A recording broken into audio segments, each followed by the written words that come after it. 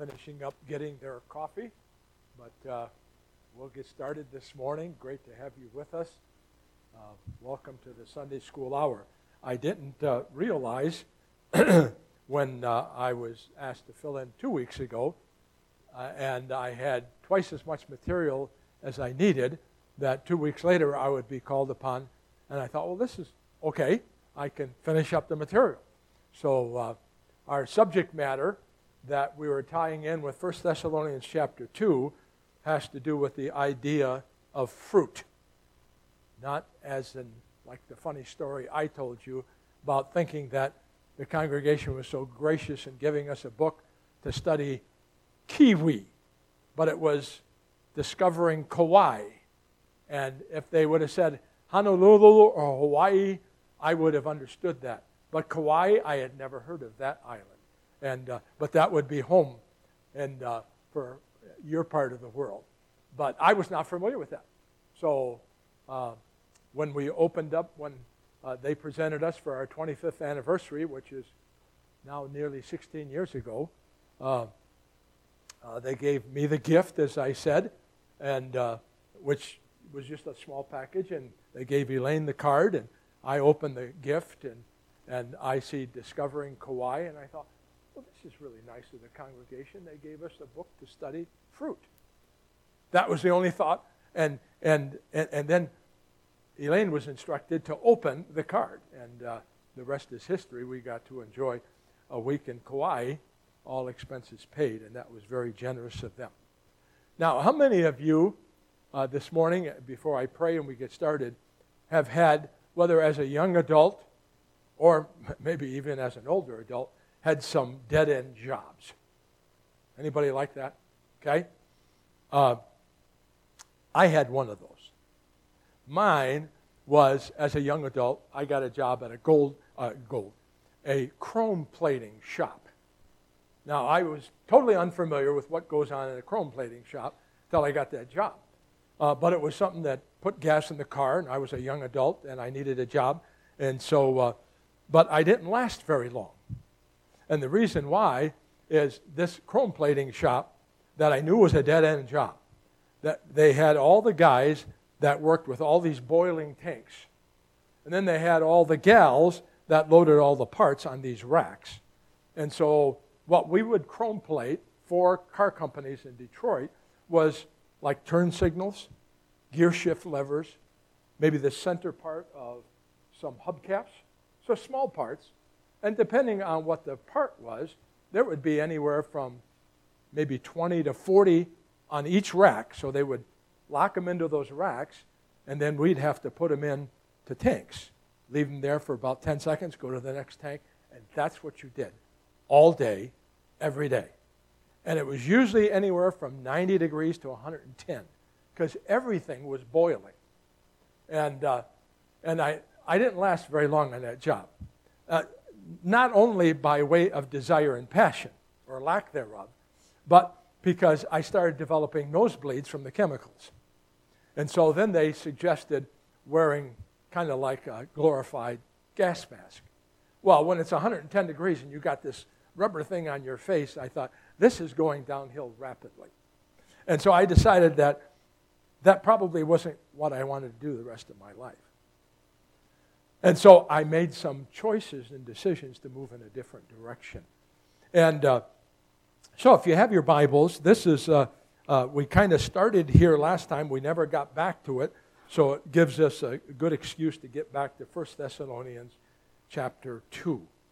And now, if you were not here 2 weeks ago, which was Mother's Day, and which was the most recent time Pastor Greg and his bride were away, that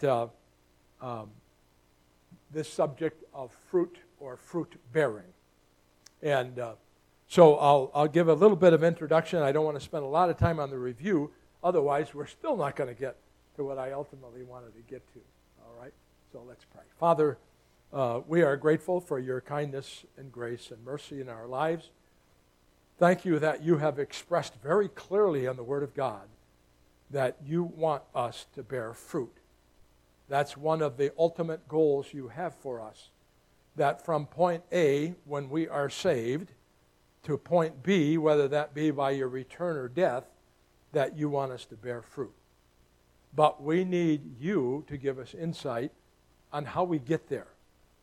And just as I illustrated in dead-end jobs, sometimes we can get into a dead-end lifestyle and we lose track of what we really want to accomplish during our days here on earth. Thank you that not only you desire and command us to bear fruit, but also, Lord, we are rewarded and blessed when that happens. So give us not only a desire, but ultimately, Lord, a deep, deep satisfaction as we experience that in real life. And we'll thank you in Jesus' name. Amen. I'm just going to highlight a few of the introductory things that we looked at last time by way of fruit. And that is that God in His grace and mercy at work in our lives, that work of His grace and mercy begins at the moment we're saved, ultimately to when we go home to be with the Lord throughout our lifetime. And so I decided very early after I was saved at the age of 19 that I was desirous for God to do something as a first-generation Christian, that I wanted to turn the tide of what the next generation in my lifetime would be able to experience by God's grace. Some of you are first-generation Christians, just like I was and am. Others come from a second generation. It's not better or bad. It's just the way life is, right? And yet God blesses in both aspects. The energizing work of God's grace begins at salvation. The moment I've saved, I trust Jesus as my Savior. And then I move on to sanctification. That is, that Jesus makes me and conforms me, as we looked at Romans 8:29, to the image of the Lord Jesus. And then ultimately it culminates in glorification, which is when I stand in His presence. And so those are big words, but that's how we see and what we see in the Word of God as it teaches through what He does in our life through the Holy Spirit. And I drew our attention that the word fruit or fruitfulness or a derivative of it is used some 85 times in the New Testament, used several times, certainly in this passage that we're going to look at in just a moment in 1 Thessalonians, but throughout the Word of God. And then we called your attention to several very familiar and profound passages that Jesus used it as a teaching lesson about fruit and fruit bearing. Now, with that as kind of a backdrop, and then we're going to look at several of the passages before we consider 1 Thessalonians 2. By the way, don't let this be a distraction. My wife and I had a little injury yesterday, and the only thing we could find in the house was Angry Bird Band-Aids. Now, I assure you that's not typically what Elaine and I use, but it's for the sake of grandkids. But we don't produce injuries very often anymore. But that's the only thing we had. But anyway, the word fruit I brought to your attention is the word karpos, depending on whether it's used as a noun or an adjective, and it either has a prefix or an ending that's different. By and large, 95% of the time, that's the word that's used. There are a few exceptions to that, but Jesus used it very commonly. But what we find in the Scriptures when you talk about 85 times, I think there's two things that I want to draw your attention to. Number one, that you and I bearing fruit is important to God. Sometimes even more important than it is to me. That is from the point I'm saved. And sometimes we get off track in our walk with God. You see, because fruit and fruit bearing, salvation has nothing to do with me. Is that right? This is yes. This is no. Has nothing to do with me. But fruit bearing and fruit has a lot to do with me with regard to choices I make and priorities I have in my life. That affects. And whether it's people that I've seen at 14 years old or 84 years old, they're all capable of making terrible decisions and choices and priorities in life that doesn't get them to where they originally wanted to get to. And that is to become a fruitful and productive believer. So you're here this morning. I realize, as the cliche says, I'm preaching to the choir. You're here because you do want your life to make a difference. I know that was my desire. When I first got saved, my desire, once the Lord particularly made it clear that we were going to come to Utah and do missionary work, as I said, God, in my lifetime, whatever those years are, if you would allow me to marry a lady that loves Jesus, raise children that love Jesus, and allow me to plant a few churches that I can leave behind after I'm gone, then I will consider my life a worthwhile investment. I stand here telling you God has done that. Not because of me, but because of the work of grace. I told you that my life verse is Philippians 1:6. That says, being confident of this very thing, that he which has begun a good work in you will perform it until the day of Jesus Christ. I trust that's your heartthrob. I really want my life to count for something. I don't want to just spend whatever amount of years God gives me and really don't have anything eternal to show for it. Yeah, I might have a nice house and drive nice cars and I have money in the bank, but that's not going to matter in eternity. What's going to matter is the fruit that has been born. And so these are some of the passages that we looked at. We're not going to look at them again today for the sake of time. But John 15, verses 1 to 8, remember that's the passage about the vine and the branches. And a couple of critical things I made note of in John 15, where really it's all about fruit bearing. And there's 3 incremental steps that Jesus gives in his teaching there. Number 1, he says that he desires that we bear fruit.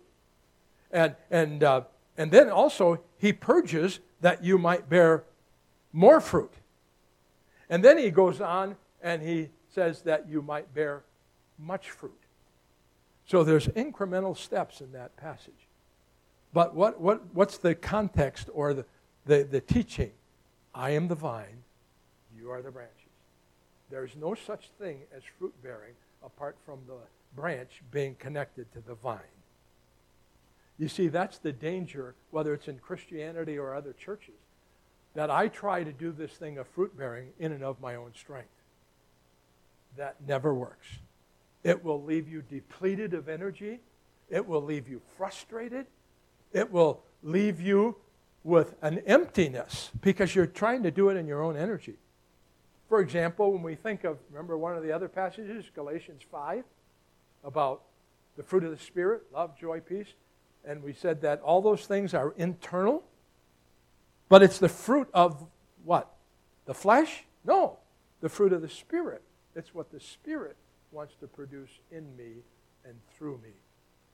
Now, is it possible for people who are not regenerated, do not know Jesus, to practice some of those same, what we would call Christian virtues? And the answer is yes. But is it necessarily produced by the Holy Spirit? And the answer is no. I can be kind. I can stop beating my wife if I want. Right? But as far as being filled with the Spirit and being the kind of husband and father that God wants me to be, no, I can't. At best, I can be kind. I can be considerate, but I can't be energized by the Holy Spirit because, you see, He doesn't live within me as His child. Another, we mentioned Romans chapter 7, verse 4. At the end, it says that likewise, you brothers, you also have died to the law through the body of Christ, so that you may belong to another, to Him who raised him from the dead, in order that we may bear fruit for God. Colossians 1:10 says, so as to walk in a manner worthy of the Lord, fully pleasing him, bearing fruit in every good work. Matthew 13, the parable of the sower. At the end of the interpretation that Jesus gives us for the parable of the sower, he says that the fruit bearing takes place incrementally based on the fertile soil of the heart. It says 160, 30. So fruit bearing doesn't take place because there are so many factors that affect fruit bearing, depending on my sphere of influence, depending on my giftedness, and so forth. There's a lot of things, plus my submission to the Holy Spirit, that come to bear on how much fruit I can yield in my lifetime and in my life. And then at the close of last time's session, we talked about that of all the passages that have to do with fruit and fruit bearing, that they primarily break down into two categories. One, the first is fruit that it speaks of in the Bible metaphorically. That is, of Christian virtues or Christ-likeness. Remember, we mentioned Romans 8:29, that it is God's will for every child of God to be conformed to the image of Christ. That's God's will. I can be sure. I can write that down in black, underline it in red. It is God's will for me to become more Christ-like in my lifetime. So, but those are Christian virtues, Christ-likeness. That's what he has predestined me to be conformed to the image of his Son. Then there's a second category of fruit, and that has to do with the impacting and reproducing myself in the lives of others. And we looked at several passages regarding that. And, excuse me, and that may be to the saved or that may be to the unsaved. That is that God, as a child of God, who wants me to be light to the world and leaves me behind so that I might have that, wants me to impact other people for Jesus. And we looked at a number of passages, but the fact is that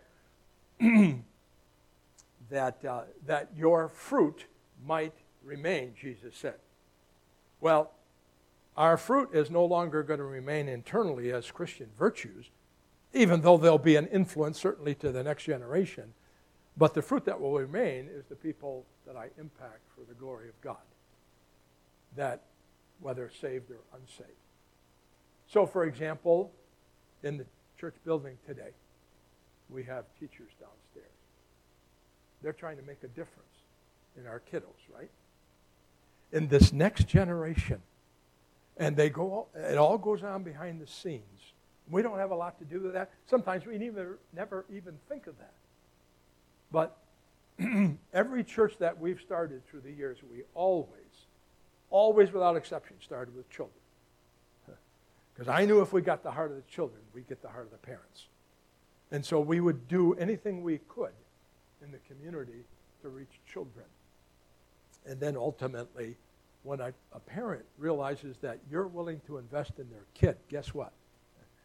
They think that maybe you might be worthwhile listening. So the ministry to children is invaluable. And that's the next generation that we're trying to impact.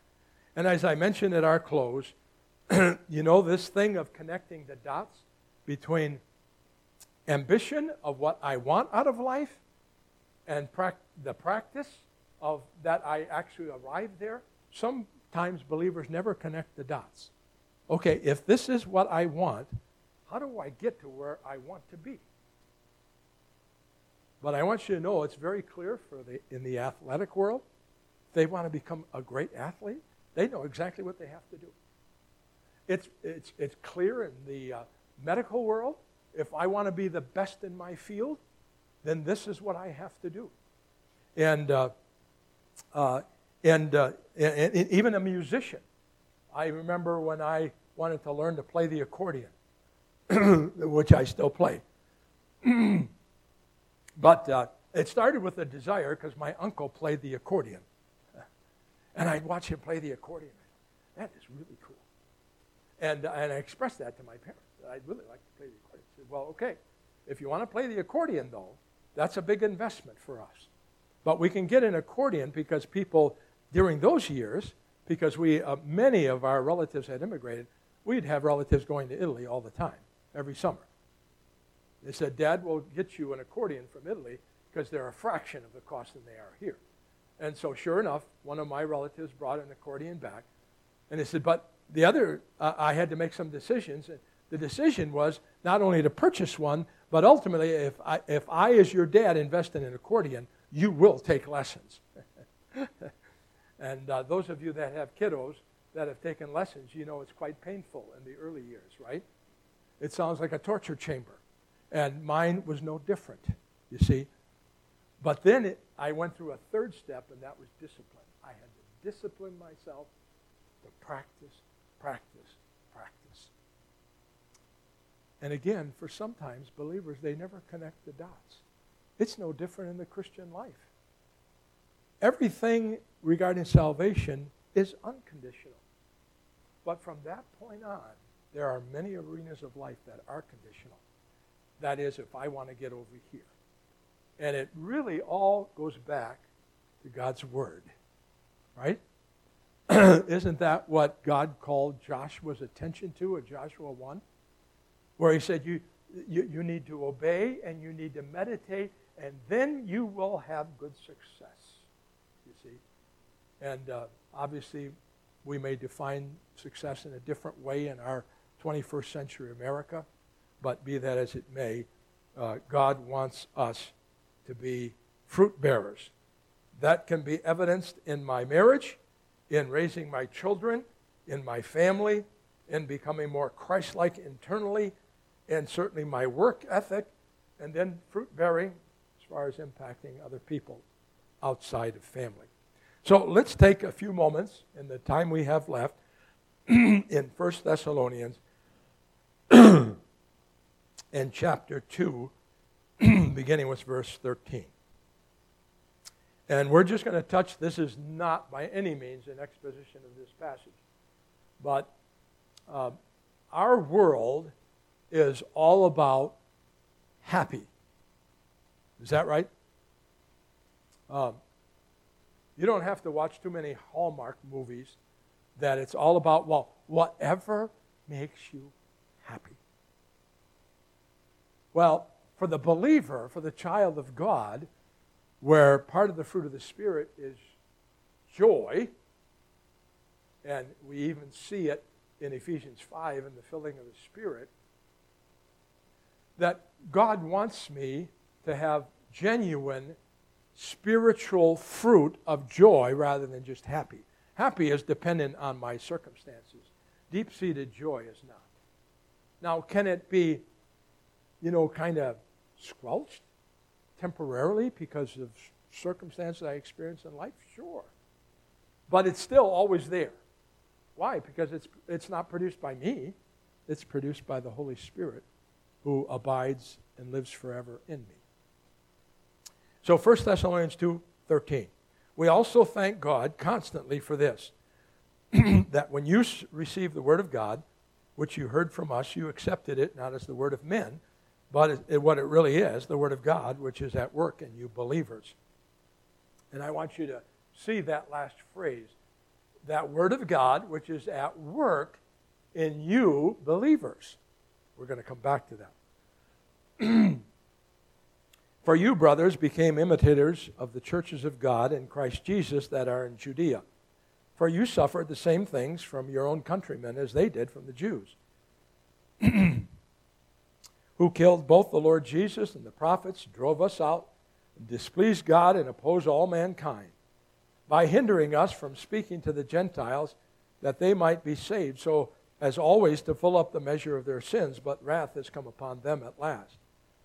But since we were torn away from you, brothers, for a short time, in person, not in heart, we endeavored the more eagerly to be with a great desire to see you face to face, because we wanted to come to you again. I, Paul, again and again, but Satan hindered us.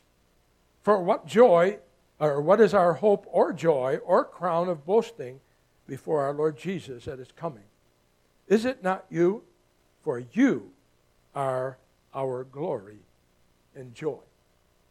So remember, our big overarching umbrella of a theme that we introduced the subject of joy and fruit-bearing was the idea of the joy of fruitful ministry. One of the things that has been, when we came on board with the church, has to do with member care. Okay? That is, that we are supposed to care for you as members of Fellowship Bible Church, whether you're a member on a sheet of paper or just you would claim Fellowship Bible Church as your church, member care. One of the things, and particularly this feeds into what Pastor Greg spoke about last week and is going to continue to speak on, and that is the idea of how member care does not only start at the top down, but it starts equally between you, right? Because we support and encourage and minister to each other. Now, member care, in order for that to be really effective and successful,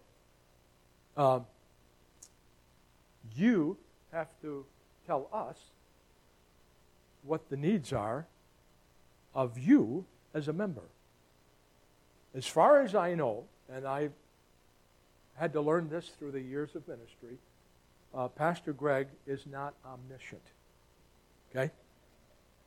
Sometimes when you go through hardship, you think he should automatically know. Like, no, nobody's called. Well, did you tell anybody? Well, no. Well, we don't. You know, this isn't by osmosis.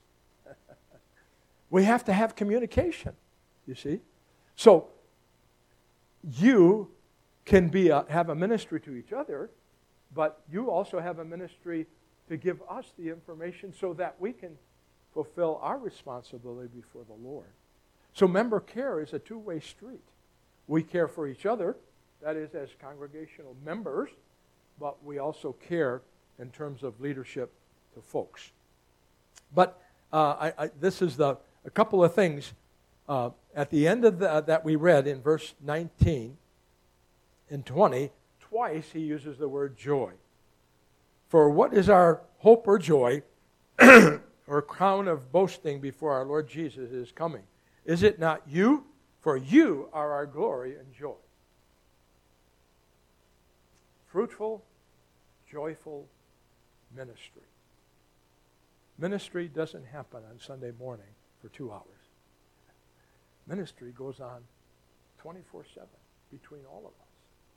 When we get a hold of that and embrace that and say, I have a part to play in that, that's when a church ministry, any church ministry, really gains traction. But we have to embrace that for our own. And that's why it's healthy to go through what we've been through the last few weeks, as Pastor Greg has been preaching about spiritual giftedness. Now, Ephesians chapter 4 and 5 and 6 certainly addresses that, and the most effective ministry takes place when we are filled with the Spirit and we have an outward focus on other people. But see, Paul here expresses that for a minister of the gospel, the great joy is seeing people grow in the Lord. That's so deeply, deeply satisfying. It's first satisfying when they come to know Jesus as their Savior. But even that satisfaction continues as people grow in the Lord. But notice what he says, first of all, about the believers at Thessalonica and their position toward what had been communicated. And it had to do with their posture of heart towards the Word of God, right? Because he said, concerning the Bible, you didn't receive it simply as the word of men, but what it really is, the Word of God. They put first things first. And all of us as children of God by faith in the Lord Jesus. That has to be a priority. There is a direct correlation between the investment you make on a regular basis in the Word, besides the 2 hours on Sunday, and your spiritual growth. I've seen that hundreds of times, that as a pastor, you can see and observe people that are saturated with the Word of God and are growing by leaps and bounds, and you know they've got their nose in the book. On the other hand, you see other people who are maybe to a certain extent starving spiritually because they're not spending any time between one Sunday and another in the Word of God. And I remind you of 1 Peter 2:2, that desire the sincere milk of the Word that you might what? Grow thereby. There is no growth apart from my nose not being in the book, you see. Romans 10:17. So then faith comes by hearing, and what? Hearing by the Word of God. So if I want to grow in my faith, if I want to grow in my Christ-likeness, then the place that I see myself in the mirror that I need to grow and measure myself is in God's Word. Their posture of heart concerning the Bible and with regard to their own spiritual growth, because notice what he says towards what they had experienced and that the Apostle Paul had observed. Because he says in verse, we mentioned at the end of verse 13 where he says, but as what it really is, the Word of God, which is at work in you believers. That's one of the reasons why we are committed to the expositional preaching of the Word of God. Because that's the only thing that God has promised to bless. Not my comments, not my charismatic personality, but only His Word. Why should people get saved after a message on a Sunday? There's only one reason. Because the Word of God has been exposed, and the hearer has heard and wants to change something. Whether that's trusting Christ as Savior or making some drastic changes in their life. And he points to that fact in verse 14 where he says, for you, brothers, became imitators of the churches of God in Christ Jesus that are in Judea. For you suffered the same things from your own countrymen as they did from the Jews. So what they experienced and what he had observed was two things. Number one, they had become imitators. And the word is mimetai. Guess what word we get from it? Mimic. Isn't there anything more powerful and sobering when your little baby starts becoming a toddler and they start mimicking you? Good and bad. And as a parent, you say, oh no, this is awful. Right? And because they mimic both. And yet, we have the privilege of being imitators, mimicking Christ's likeness as His children by virtue of the Spirit of God that's been deposited in my heart and sanctifying me, making me more Christ-like. And then lastly, and we're going to close with this, and that is the prospect towards what is longed to be enjoyed. The blessing of imminent communion with God's people and ultimately future reward. Isn't that what he said at the end of this passage? In verse 17, he talked about that he wanted to come on a number of occasions. And he says that Satan hindered him. And if we had time, we'd look at the Bible and find, okay, what influence and power does Satan have and not have? But the fact is, Paul doesn't tell us how he hindered him. He just says he hindered him. Well, there were certain circumstances, obviously, that unfolded. That he wanted to come, but God closed the door. We wanted to pour concrete the last 2 weeks. We can't. We don't know the reason why. But God in His providence didn't work it out. Now, I'm not blaming the concrete shortage on Satan. I think he's got a lot bigger fish to fry than just concrete. Okay? But what I am saying is Satan does do a work behind the scenes. But Paul so longingly looked forward to seeing them. He had a great desire to see them face to face. But then he closes, which is very appropriate, that for what is our hope and our crown and our joy, is it not boasting before our Lord Jesus that is coming? That's when spiritual ministry, spiritual fruit bearing is going to matter the most. You and I may hide during our life here on earth. That is, whether we're really all out for God, whether we are really submitted to Him,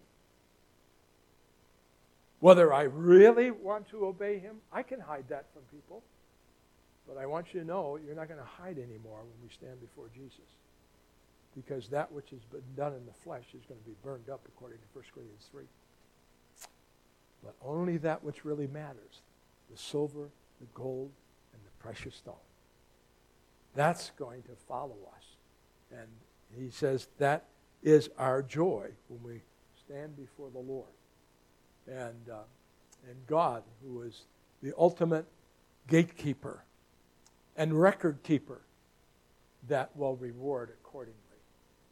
And I remind you that He rewards beyond what's fair. Anybody that's done ministry knows that. He is a very generous and giving God. So I just close with two questions. Number one, taking spiritual inventory. How are you doing on the two categories of spiritual fruit? As you look back over your life this last year, the last 5 years, last 10 years, say, am I more Christ-like today than I was 5 years ago, 10 years ago, 20 years ago? If it was all up to my own personal energy, see, some of you grew up in Christian homes, some of you didn't. I grew up in a very violent, abusive home. That was my background. In the Italian culture, violence is the way you get things done.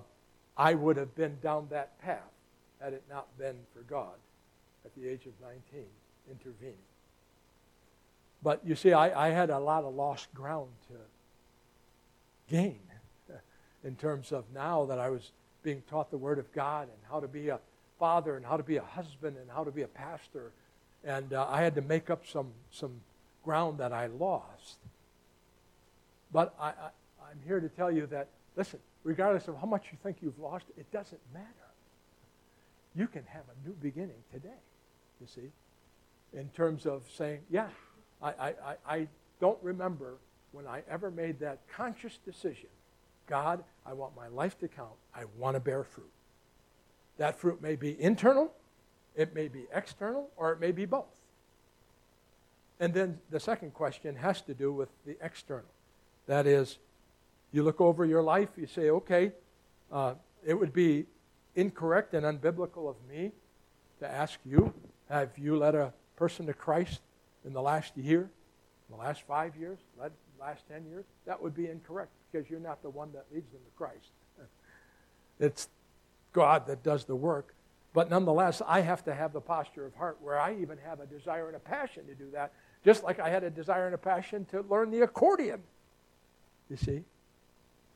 And after I got saved, I can remember for years, in those early years particularly, that I'd go to work in construction. I'd say, God, make me sensitive to share Jesus with everybody I come in contact with, that you open up a door. Every morning, every morning, every morning I did that. I didn't know what that would turn into years down the road, but God did. But I'm glad I started very early in life to ask God and plead with the Lord to multiply my life, use it for His glory, and to bear fruit to whatever increment He so chooses. But I'm submitted to Him. May that be our collective desire, because I believe that's where real fruit bearing will take place. Not only internally in the church as we minister to each other, but externally as we impact people outside of the church. Let's pray. Father, we are so grateful, first of all, for expressing your desire for us Forgive us that your desire for us to be fruit bearers is much greater than our own desire. And yet, Lord, we thank you that by your grace you called us to become a child of God by faith in the Lord Jesus. As a result, the Bible teaches us that the Spirit of God has been deposited in our heart in order to conform us to the image of Christ and become fruitful in our lives. Lord, create in all of us that passion that, yes, Lord, that is what I want more than anything else in life by your grace and mercy. And we'll thank you for it in Jesus' name. Amen.